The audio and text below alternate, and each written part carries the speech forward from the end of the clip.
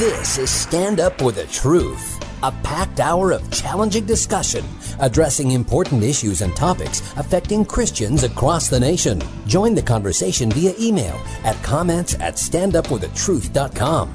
Now, David Fiorazo. Hello, brothers and sisters in Christ. Thank you so much for tuning in. Got a great podcast today.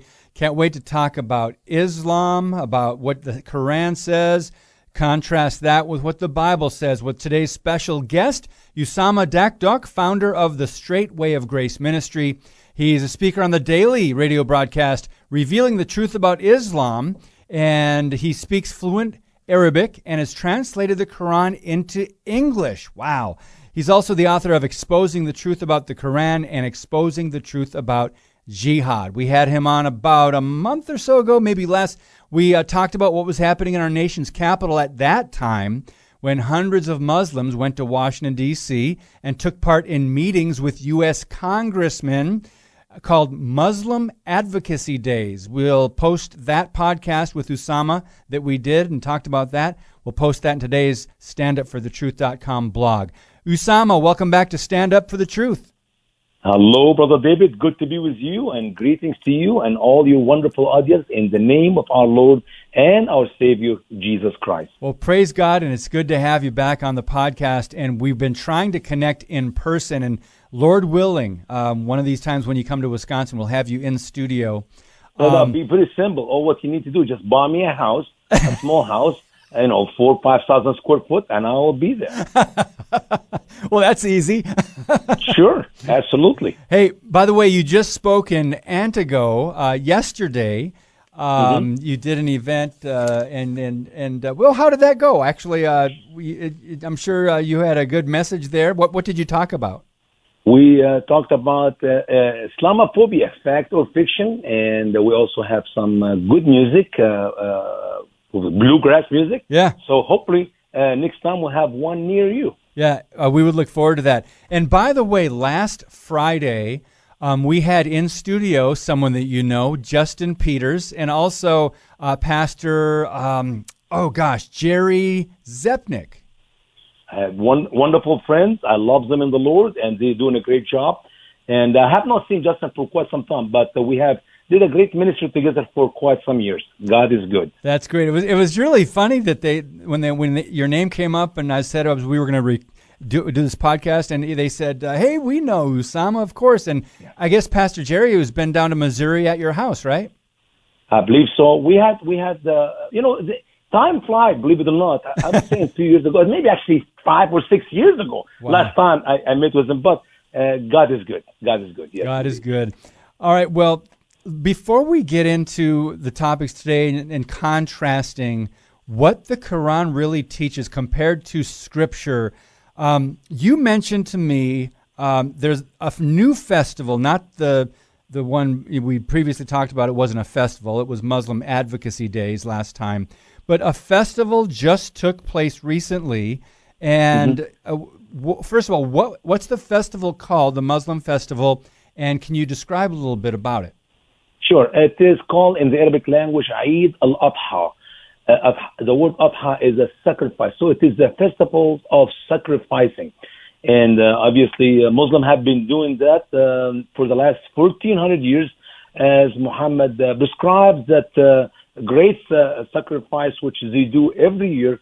And of course, they come every year earlier because they do not follow our calendar. They follow the lunar calendar. And that is where you see Muslims all over the world, even here in America, offering sacrifices. Years ago, we used to talk about it, and now because of political correctness, you will not hear too much about it. You see Muslims sacrificing animals in the streets or in the top of the roof or in their bathtub. I'm talking about real sacrifice, a little bit barbaric way, not like what American people used to or how the American people are living today. You don't see people even killing chickens in the streets, but these people offering whatever animals they can offer to continue to celebrate that sacrifice as Muhammad and Allah taught them. So this is a yearly sacrifice, and so why is it instructed in one of the Muslim holy books? No, not really. It is amazing. Think about it. They do it because of tradition, but I could not find a verse in the Quran where Allah said, kill an animal on that specific date. You can see in the Quran the fasting of Ramadan, which normally come before the Adha. But for that sacrifice, they're doing because they just do it. Now, do we have any verses in the Quran to support that idea of the sacrifice as where it's originated? Yes, we do. And that's obviously what is written in Quran chapter 37, which is the book is known the assembled ranks. And there we read the story about Abraham sacrificing his son. And I say clearly his son. We do not know who is that son until you get to the end of the story. And that is verses 100 to verse 113. So in these 13 verses, we read about the story, which is, once again, like always is in the case of the Quran, copying biblical accounts and change its details, and you lose so much of the information as you read in the Quran. So if you read any story in the Quran, not just this story, but any story, if it's about creation, if it's about Adam and Eve is not mentioned in the Quran, the Adam and his wife, or if you talk about Noah or Abraham or David or Solomon or Isa, meaning they claim to be Jesus, none of the stories which is repeated over and over in the Quran is even closer to that which is written in the true biblical account. So that is where Muslims come up with the idea of offering a sacrifice in that festival every year. So they're honoring Allah. And now here's an interesting thought. Is it Ishmael or Isaac? Because in Genesis 22, Abraham offered Isaac up, and of course God provided the ram instead of having Abraham go through with it. So what do they teach in the Quran? Is it Ishmael or Isaac? Very good question. Very good question. You know, here is, let me read to you what Allah said in the Quran. You can know the answer by reading Allah's words. Muslims for sure all over the world claim, and they know for sure 100% it is Ishmael. And if you ask why, they don't know why, but here is the word of Allah. In Quran chapter 57 and verse 100 we read, my Lord, grant me from the good. Who is speaking here? That's Abraham. What he is talking about, he's praying to Allah that Allah give him a son. So we gave him the good news of a forbearing young man. Forbearing young man. A kind young man. A calm young man. Do me a favor, open your Genesis account and let us see what did the Bible say about Ishmael. Genesis chapter 16, verses 11 and 12. If you can bless me by reading these two verses, that maybe give us an idea to what is this forbearing young man. Could this be Ishmael? Sure. Well, verse 10, obviously, the angel of the Lord said to her, I will greatly multiply your descendants so that they will be too many to count. And verse 11 says, the angel of the Lord said to her further, behold, you are pregnant, and you will give birth to a son, and you shall name him Ishmael, because the Lord has heard your affliction. But, verse 12, he will be a wild donkey of a man. His hand will be against everyone, and everyone's hand will be against him, and he will live in defiance of his brothers. Sure. So he's going to be living among his brothers, not far away from them. Which brothers? We're talking about Jacob and the descendant of Jacob and so on with the rest of the existence of this tribe of people. Now, a wild donkey is not a calm young man. It's not a forbearing young man. So here's just a flag, one of these flags we're going to be sharing tonight in this broadcast to see. Now we know it's not Muhammad in the Quran is not talking about Ishmael. But let's continue. So when he came to the age of walking with him, that is the boy, grow up now to be able to walk with his daddy, which is Abraham. He said, my son. Abraham is speaking to his son. So far we do not know who is the son. Surely I see in my sleep that I am slaughtering you. In my sleep, it means what? It means it's a dream. So Abraham is telling his son, whoever the son is, I was dreaming, I am slaughtering you. I am beheading you. See what you see. Tell me what to do about it, son.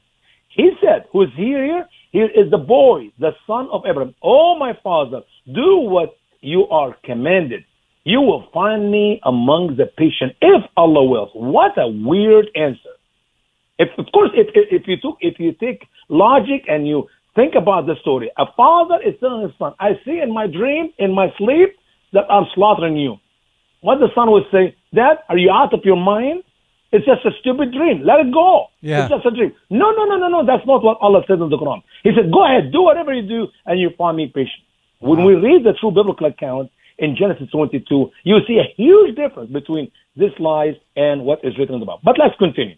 So when they surrounded and he had laid him down on his jabin, on his side, so we called him, "Oh, Abraham, indeed you have believed the vision." Excuse me, what? You have believed the vision. Was it a vision or was it a dream?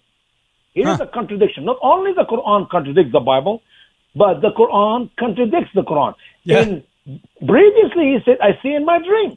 It means he's sleeping and he's saying a dream. Okay, now he said, you have believed the vision. It was not a vision. As a matter of fact, the biblical account, it was not neither a vision or dream, but because God was speaking utterly, like I'm talking to you right now. And that's how God spoke to him. Likewise, continue with verse 106. We surely reward the doers of good. 105. Verse 106. Surely this is a clear triumph. And we redeemed him. Excuse me, what?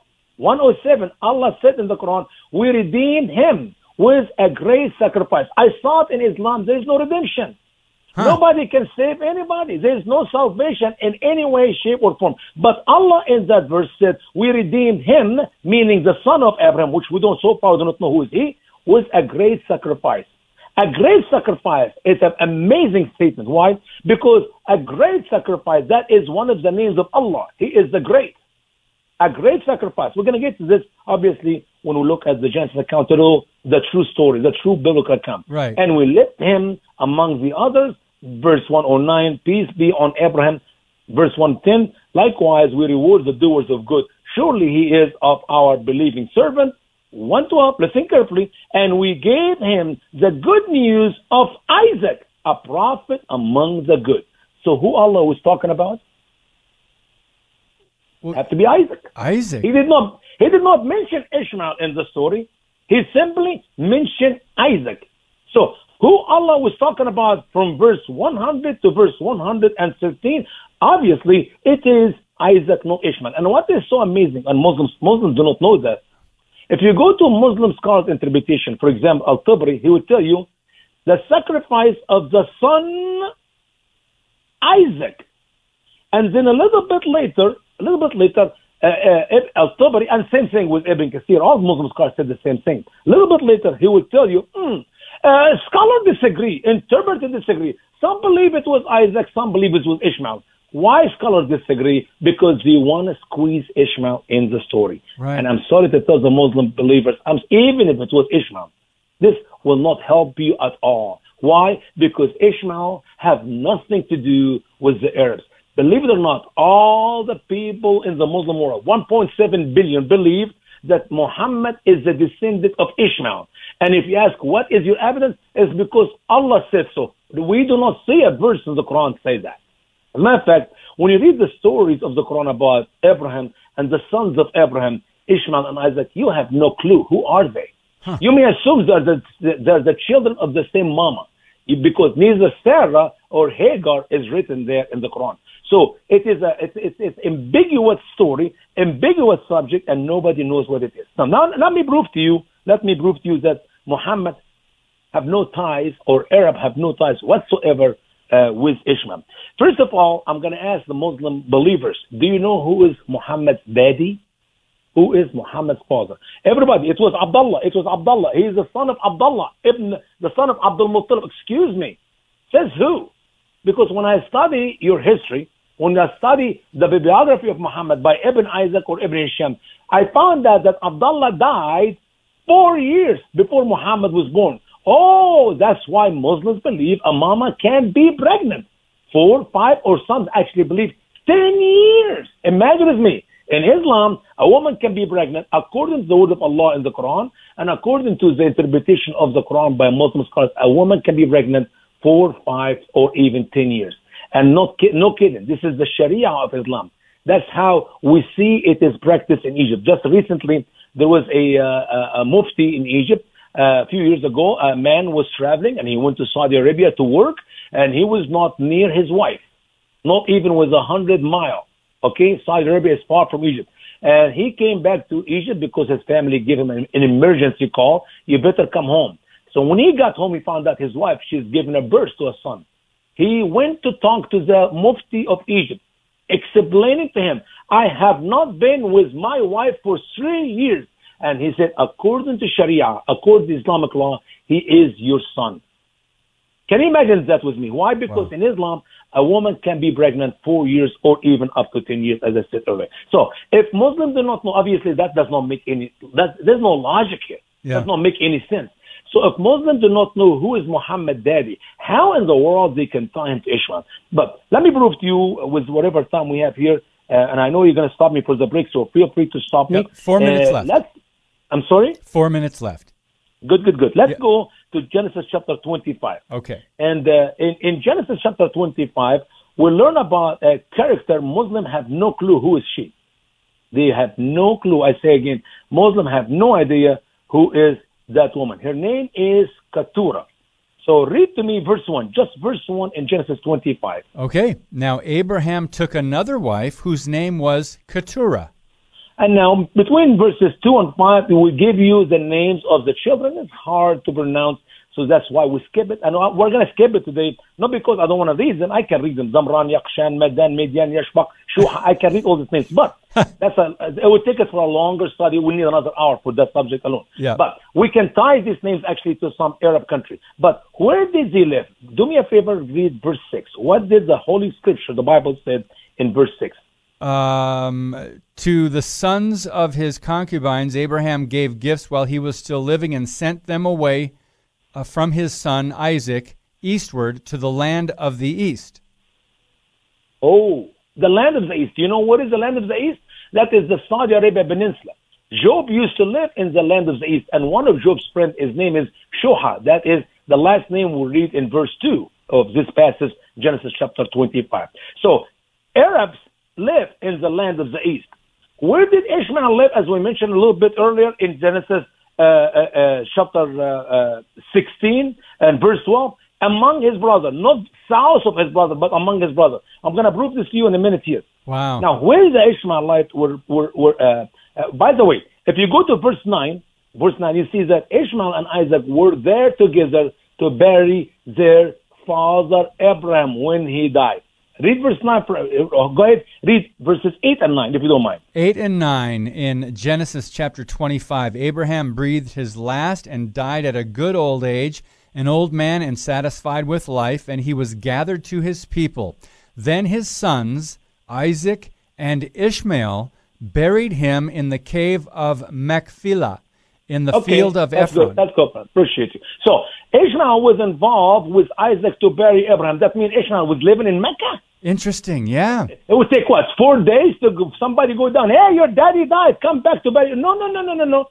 Abraham was buried in the same day. Abraham buried Sarah, his wife, in the same day. And everybody died buried in the same day. They don't wait for a week or a month. It does not happen that way.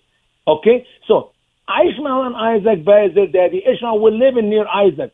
But the Arab, where Muhammad came from, they're already far in the land of the east. Now, do me a favor, let's read, say, verse 13. Verse 13 says, and these are the names of the sons of Ishmael by their names in order of their birth. And then And then you get to a bunch of hard names you cannot pronounce. Most people just skip them, and I'll skip them myself. At the age of 37, Ishmael died. And where does his children live? Read for me verse 18, please. 18, they settled from Havilah to Shur, which is east of Egypt, going toward Assyria. Keep going. He settled in defiance of all his relatives. Oh, so the Bible is true. Ishmael was not living in Saudi Arabia, but Ishmael lived between Havilah and Assyria. That is north.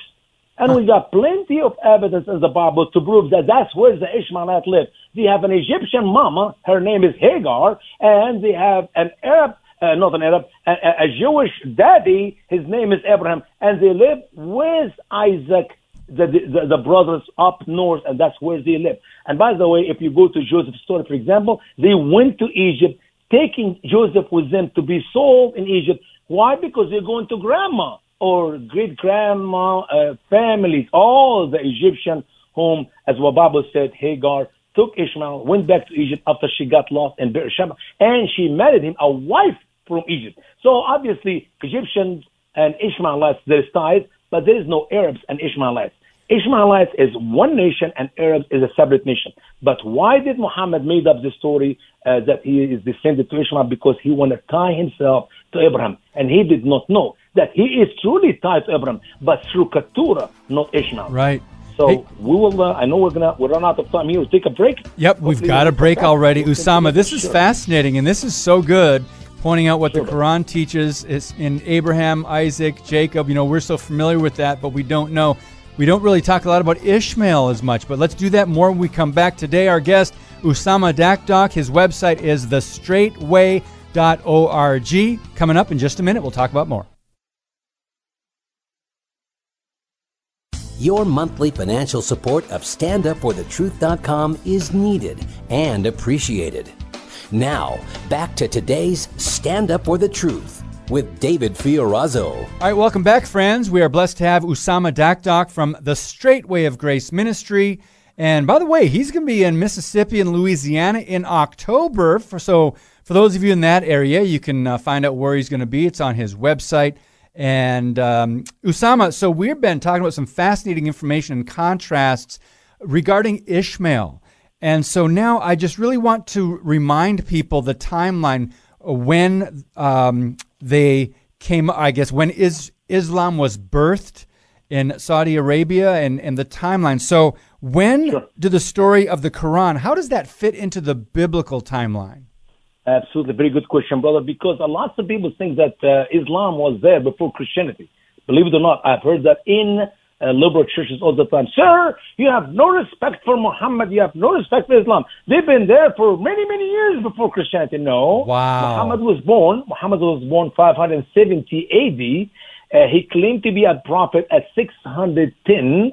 And for a good 13 years, he lived in Mecca, worshiping his black stone as he continued to worship it before for 40 years, from child time until he came to be a prophet. He never stopped worshiping the black stone. He continued to worship the black stone until he died. But for 13 years, he claimed to be a prophet, and he made up all the stories of the Quran in a poetry form, which obviously taken from the Bible and other sources. But he did not birth Islam yet. Why? Because Islam did not begin, and the calendar of the Muslim did not begin until Muhammad immigrated from Mecca to Medina, roughly around 623, and Muhammad died at the age of 63 when he returned back to Mecca 10 years later. So the birth of Islam did not begin when Muhammad was born, or when Muhammad claimed to be a prophet, nor even 5, 10, but 13 years later. That is when Muhammad became a militant, and he started raiding caravan, killing men,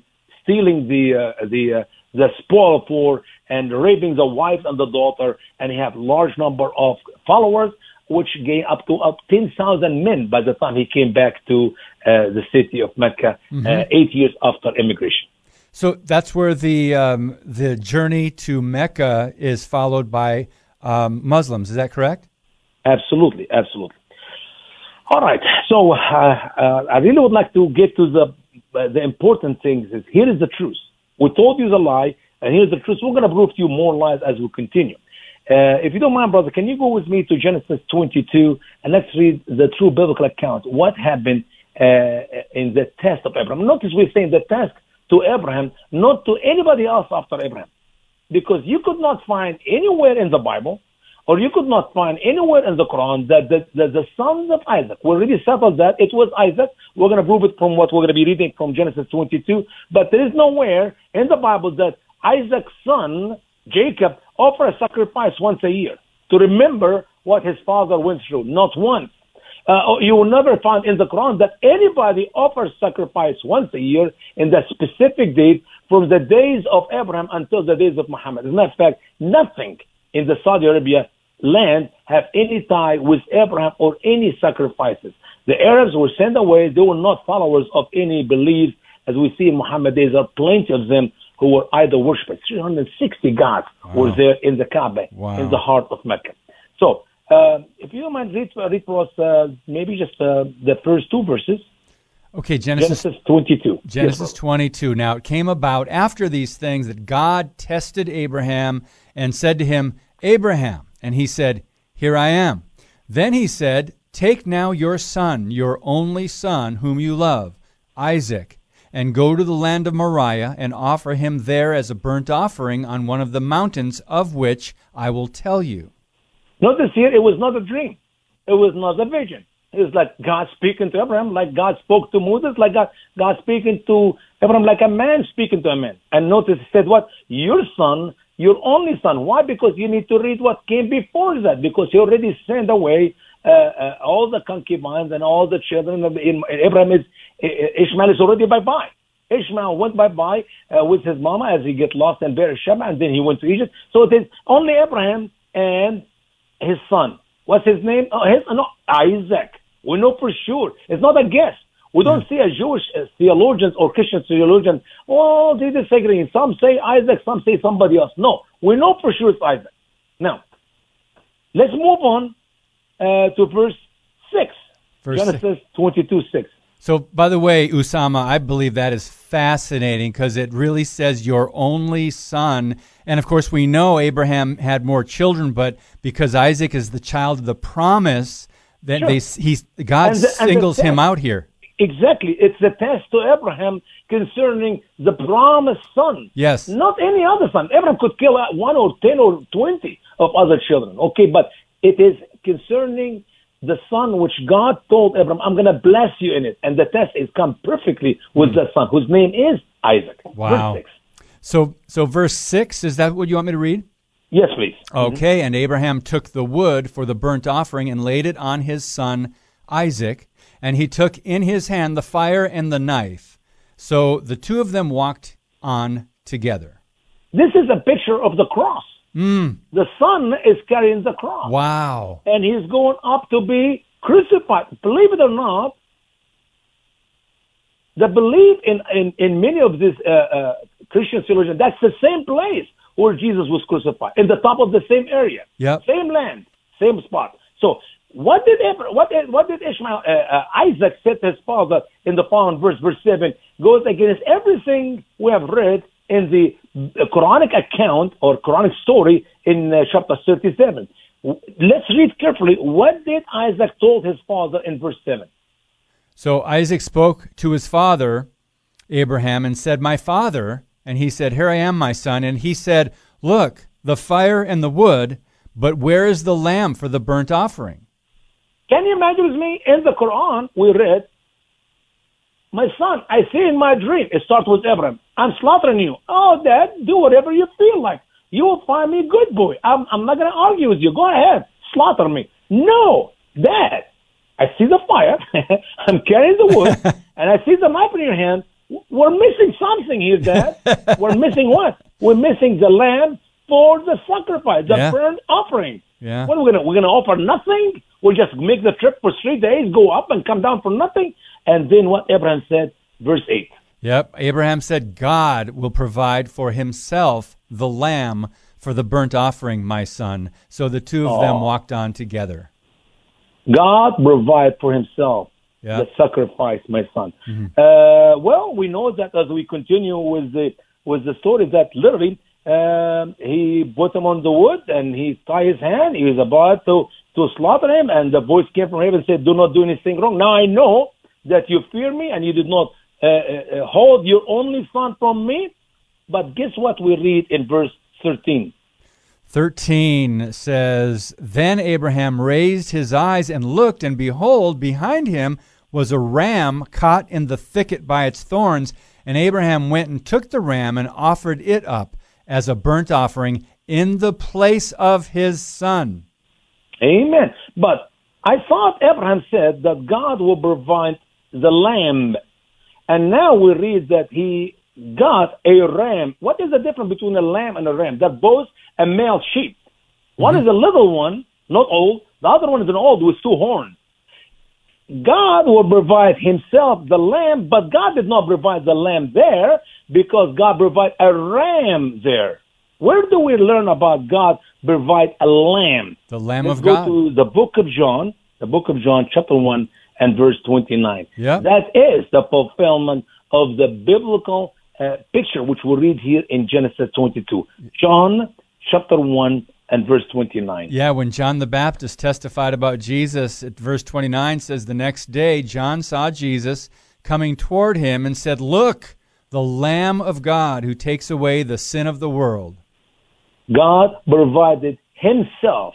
Jesus is God Almighty himself, who became a lamb to die for our sins. Wow. This is what is missing in Islam. Yep. They've been offering sacrifices for the last 1,400 years. And I say wrong sacrifices for the wrong reason. Wow. People ask, why Muslims offer sacrifice every year? Oh, to feed the poor. Excuse me, what? Is the sacrifice for the purpose of feeding the poor? Did Isaac and Abraham, when they offered the sacrifice, the ram, and then you continue with the teaching of the Old Testament with the thousands of sacrifice, which is burnt offering, was it to be used to feed the poor?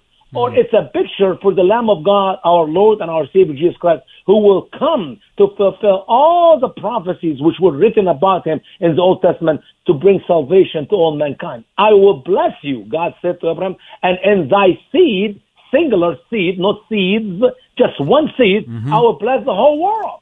What seed he's talking about? The God the Father. When he talked to Abraham, he's talking about his son, Jesus Christ, who will carry away the sin of the world. And here's one thing very important. When Muslims offer sacrifice, do you know what is the best sacrifice a Muslim can offer on that great festival every year? What is the best thing you can offer?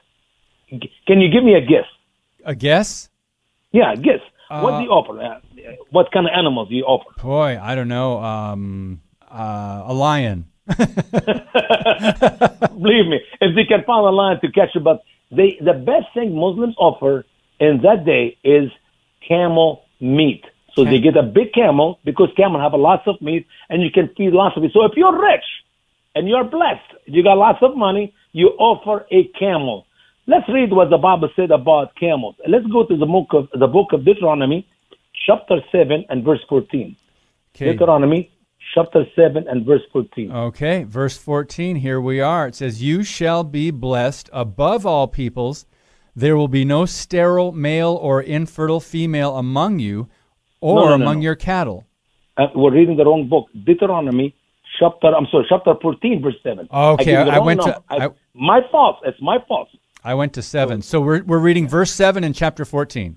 Yes, please. "However, you are not to eat these among the ones that chew the cud, or among those that have the hoof divided in two, the camel, the rabbit, the rock hyrax, for though they..." What is it? The first name you read, the first name you read, which it is not lawful for the camel. The Jewish people, is the camel. Yeah. And that is the best thing Muslims offer on that festival day. When we talk about halal and haram food, lawful and unlawful food, Muslims make a big deal about not eating the pork. And by the way, which in verse 8 we read, you should not eat pork. As you see, the first name of the animals is mentioned is the swine, which is the pork, the pigs, okay? So, but why in the world Muslim offering the wrong sacrifice, unclean animal? Wow. Because they do not know. They think as it's written in the Quran, 3 times in the Quran, Allah mentioned you don't eat pork, you don't eat a swine meat. But if you read these verses carefully, you find Allah said you don't eat swine meat, you don't eat animals which was died by itself. You did not. You just found it in the morning, it's dead. So you don't eat it. You don't eat animals was hidden by other animals, by killed by other animals, or you don't eat animals offered to any other name of any other god. You only eat the animals offered to Allah. And that's why Muslims in America make a big deal about eating halal food. But if you read these 3 verses, which is repeated in the Quran, you find there is exceptions there. Because Allah said, except if you are compelled. What do you mean? If that's the only food is available. Animals die by itself, the blood is still in it. Animals which killed by other animals, or animals, a pig, a pork, you can eat it. Under 2 conditions, Allah said in the Quran, you cannot return to it and you cannot enjoy it. So you fill your dish one time, you're going to eat it and pretend you don't like it. And in that case, It is lawful for Muslims to eat swine meat. Wow. But let's go back to the sacrifice. What Muslim offer? Camel. What does the Bible say about camel? It's unlawful. Wow. They're offering the wrong sin. And they're offering for the wrong reason. Not to feed the poor and the needy.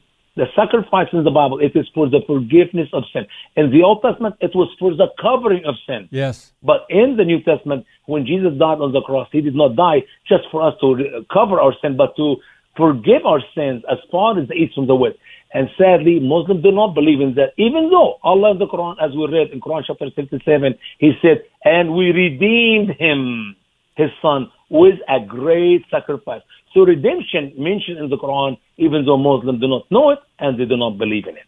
So, Usama, by the way, if you just joined us, if you came in late to the podcast, we are speaking with Usama Dakdok with the Straight Way Ministries, and we started out talking about the annual sacrifice, the festival last week that took place that Muslims from around the world take part in. And could you please tell the name of that festival again, Usama? That's okay. It's called Eid al-Adha. Al-Adha. When Yudahi means to sacrifice. So the sacrifice festivals. Okay. Now, a lot of people know about Ramadan, of course, but this is one that I wasn't familiar with, and I would think that most Christians are not familiar with it as well, but they do it every year, huh? Sure, brother. This is a golden opportunity to minister to the Muslims. Wow. And ask them question, make them think. Why are you offering animals? Why are you killing animals? And if they tell you Ishmael, just take the chance to take the opportunity and say, hey, the Quran did not say Ishmael. Your Muslim scholars disagree about it, and here's the biblical account. And it was a test. It was a test to Abraham, not to any son, but to the promised son. And you can share the truth of the gospel with them, because that is the foundation of why Jesus came to this world, and he died on the cross to bring salvation, to fulfill the promise which God gave to Abraham way then, before Abraham had any children at all. We've got just 2 minutes left in this segment, Usama. Is there something you can just sum up for us before we go to our break? Well, it is very important to know that there are plenty of people in America who think they love the Muslim people. And sadly, they think when we do ministries like today and covering this material, and that we're not really loving the Muslim people. We're really mocking Islam. This is not how Christians ought to live. No, my friends. We love Muslim people for Jesus. We love them for their eternity in heaven. Sadly, other people, and I know this is a problem all over this country, especially with liberal churches, who think by giving Muslims food, by giving Muslims language, they teach them English as a second language, especially those who are coming to America from all over the Muslim world, by giving them clothes or gives them medicine, gives them the stuff that means they love them, but they never gives them Jesus. I'm sorry. The Bible said, a glass of cold water in my name. Whatever you give Muslims, if it is not in Jesus' name, it is waste. And I say it again, it's waste. Muslims will not come to become a Christian. They will not leave Islam and be a born-again Christian by loving them, by giving them anything except by giving them Jesus Christ alone.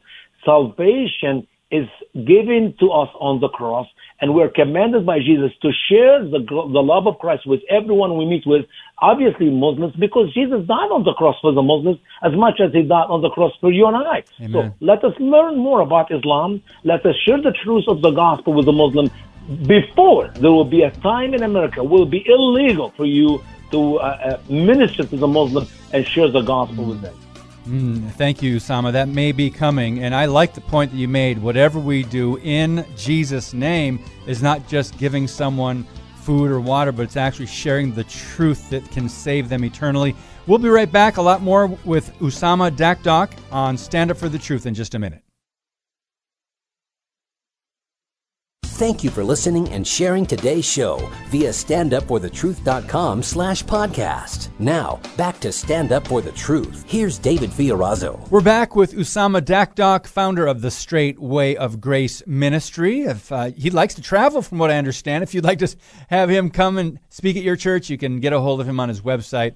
And we appreciate his time today. And it's a very important topic because we don't dive into the theological issues like Abraham, Isaac, and Ishmael, contrasting the two. But right now, Usama, since we talked about Isaac and Ishmael quite a bit, which is fascinating to me, where they lived, what the Bible says compared to what the Quran teaches, What about the contrast, the obvious contrast, and very important? Is it correct that Muslims don't consider that Jesus actually died on the cross, but yet they believe he was a good teacher and a prophet? This is a big lie. Muslims actually been lied to by themselves or by their leaders, and many of them believe it. If you talk to Muslims in America, and that's what happened when liberals talk to Muslims, and they just tell them, we believe in Jesus. He is a good teacher. He is a good man, and he is a good prophet. He's one of the top 5 important prophets in Islam.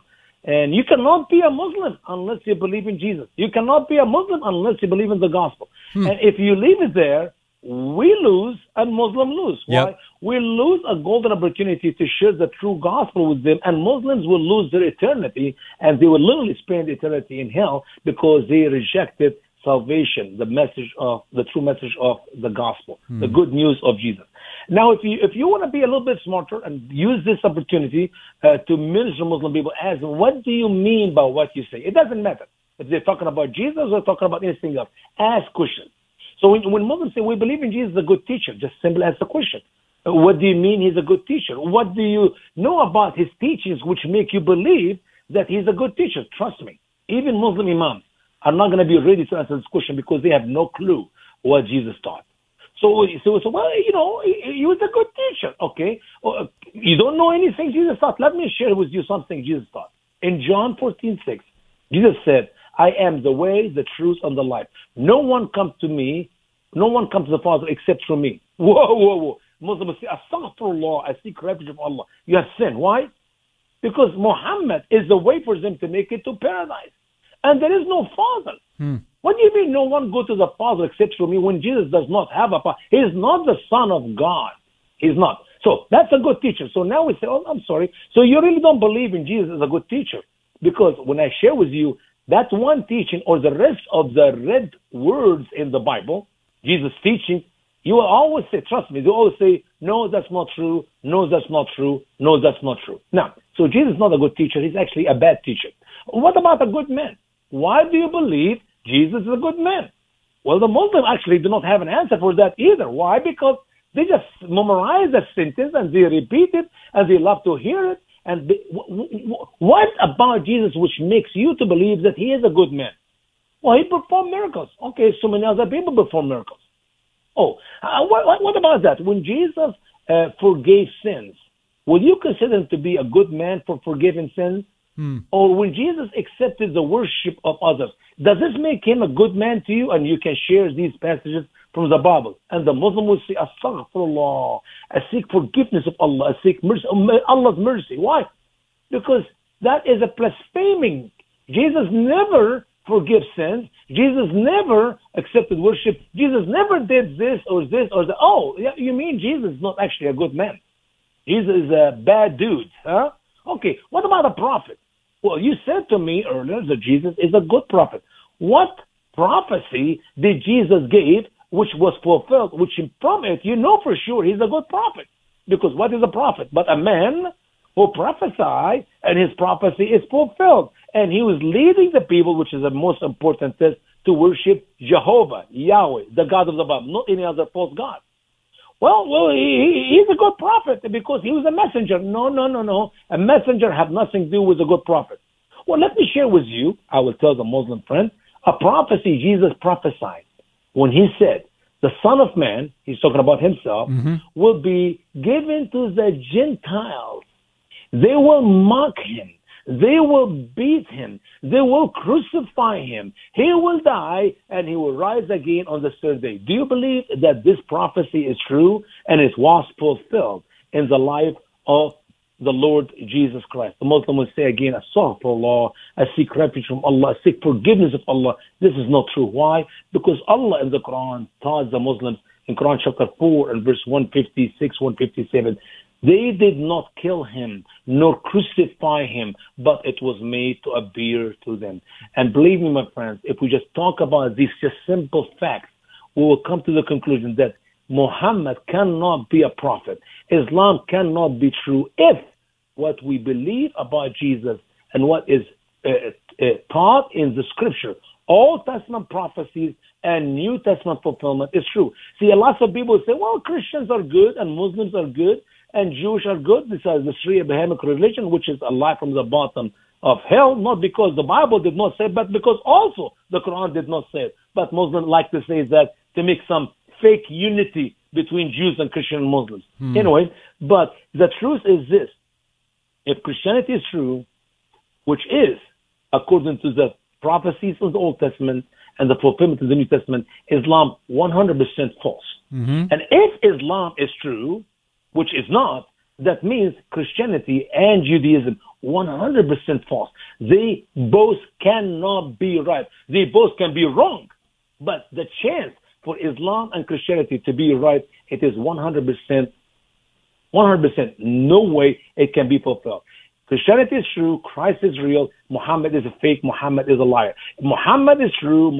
Islam is true. Christ is a lie. And everything we believe in Christianity is falsehood. And how we know that? By studying the scripture and by studying what Muslims believe. We have a DVD in our ministry. It's called Muhammad or Christ, Who's Greater? Wow. I mean, I would love to do this study with you in the future. Maybe it'll take us an hour or so to cover the major point of it.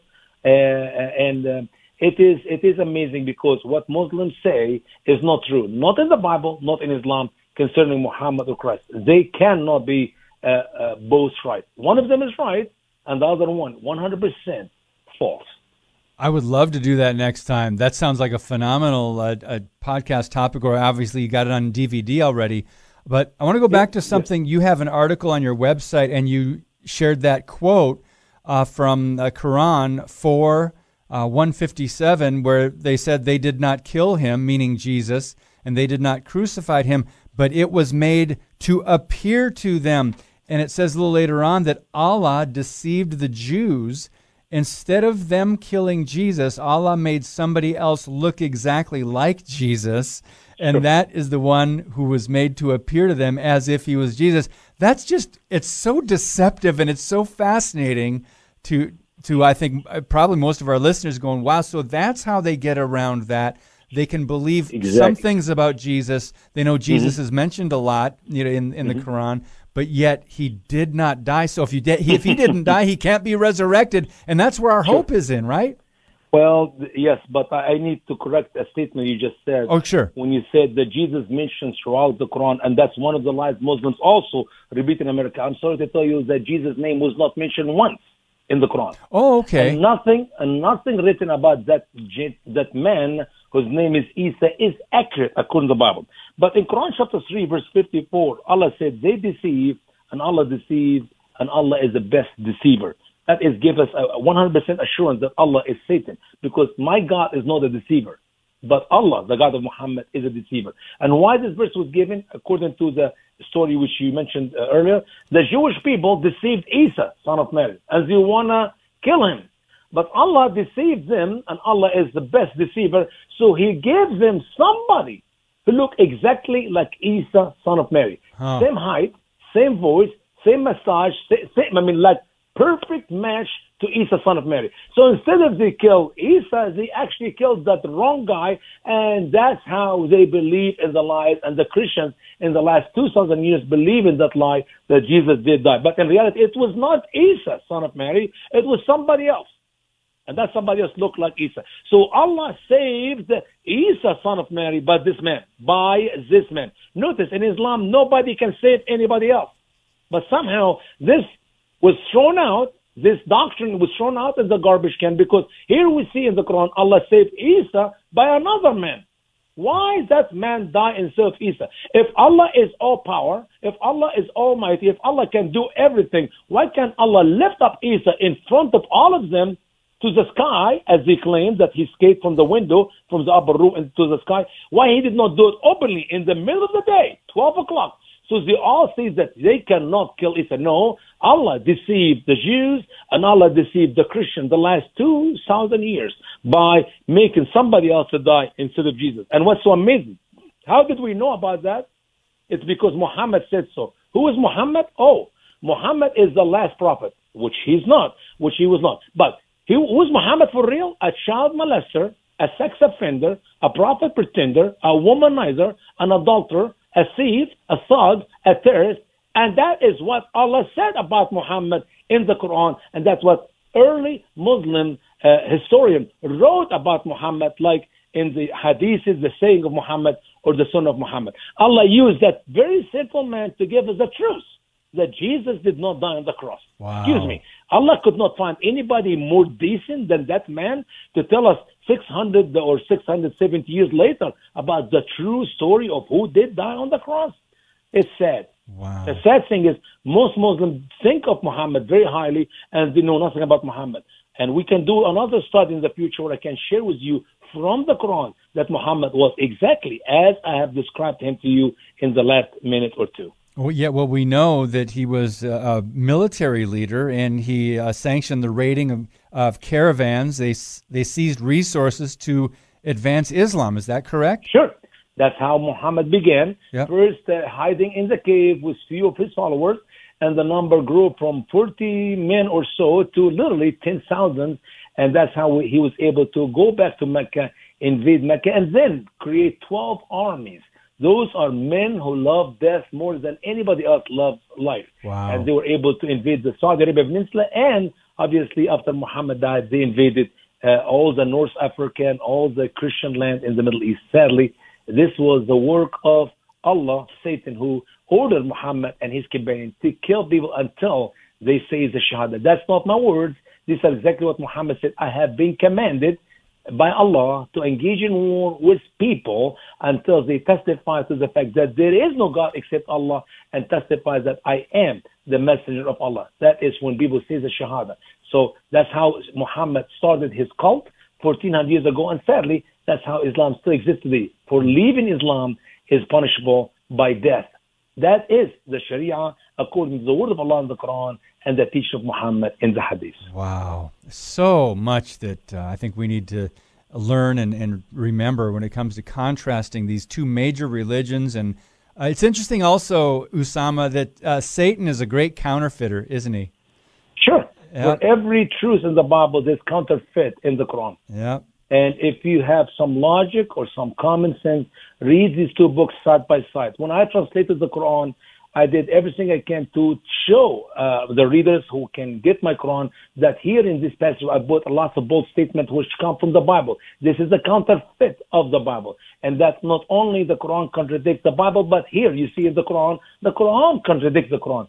Counterfeit, there's no truth in it, but the truth can be found only in the real thing. And the real thing, it is in the Holy Gospel, and it is in the Holy Bible as we read in our holy books, because obviously this is what is written. This is what God preserved, not what we read in the Quran, which, by the way, Muslims always claim that one pure Quran in Arabic. No, we have today 37 Qurans in the Arabic language, and the difference is between them more than 29,000 words.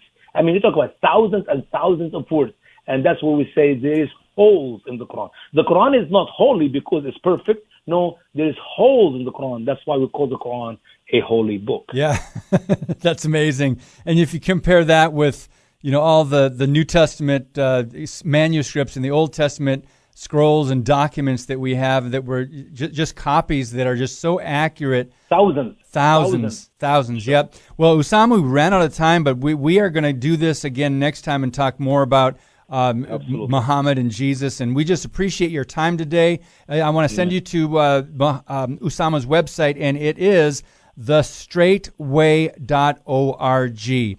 God bless you, brother. Thank you so much for being with us today. Thank you. I appreciate you. Keep me in your prayers. And once again, if any church would like to have me to speak, we got lots of topics. Our ministry is free of charge, so we don't have to. It's not a business. It's a 100% ministry. I am just one call away. We will schedule it, and we'll be able to come to speak in your congregation. Amen. Thank you, Usama. God bless you, brother. Thank Tomorrow, you. Second time back with us also, Dr. Nathaniel Jeanson with Ken Ham's ministry, Answer in Genesis. He's got a phenomenal book out, Dr. Nathaniel does, and we'll talk about that. Pick it up from where we left off last time. And Friday, very important topic because school's starting up again soon, and so many things, including critical race theory, they're being pushed in to the government-run schools. I've got someone that really knows about that, and his name is Harold Ustek. He's going to be with us on Friday. Thank you guys so very much. God bless you. And as always, keep speaking the truth about things that matter.